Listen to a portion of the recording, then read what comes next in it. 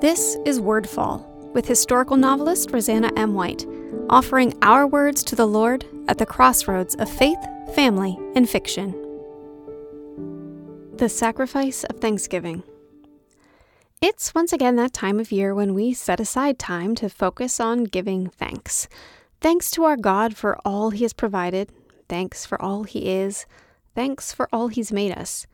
It's that time of year when I often pause to remember the start of the American tradition and stand in continual awe of the pilgrims that first celebrated Thanksgiving on this continent, who celebrated and gave thanks despite the fact that every single one of them had suffered the cruel death of a loved one in the year that had just passed, that families had been patched together, binding widows to widowers, orphans to parents who had lost children, that the community had chosen to hold steady and move forward together, to give thanks, despite the fact that they had so many reasons to mourn, so much grief burdening them, so many obstacles ahead. When I'm making a list of things to be thankful for, I know what tops mine. My family, my friends, a chance to write, the church, His Spirit.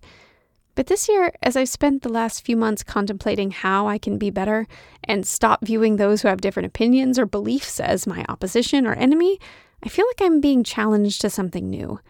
In 1 Thessalonians 5:14-18, Paul instructs us, "Now we exhort you, brethren, warn those who are unruly, comfort the faint-hearted, uphold the weak, be patient with all.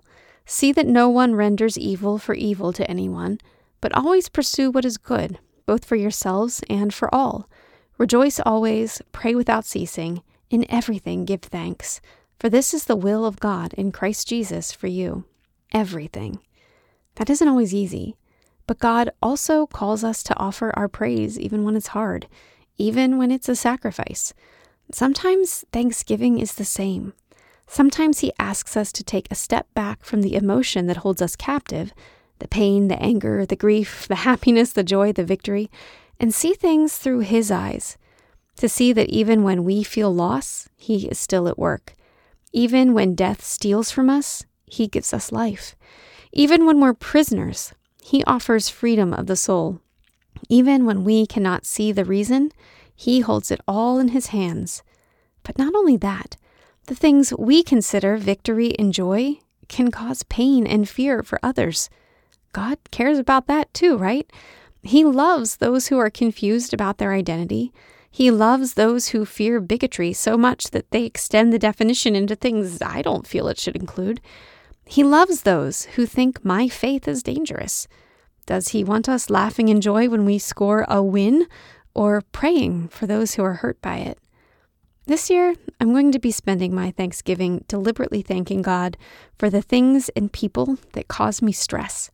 I'm going to thank Him for the people who don't believe as I do, because they have opinions that challenge me, and it's through challenging each other that we achieve intellectual honesty. I'm going to thank Him for what I've lost, because sometimes it takes stripping me of the things I cling to for me to really see who matters. I'm going to thank Him for every single thing I hope changes in the year to come, because the fact that it's here in my life means I need to learn from it. We are all dealt hard blows. We all suffer. We all fear.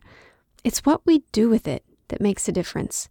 And if our doing is to praise God and thank Him for the loss, for the pain, for the hurt, for the difficulty, well then we're not going to be seeking revenge. We're not going to be wallowing in those emotions. We're going to be wallowing in Him.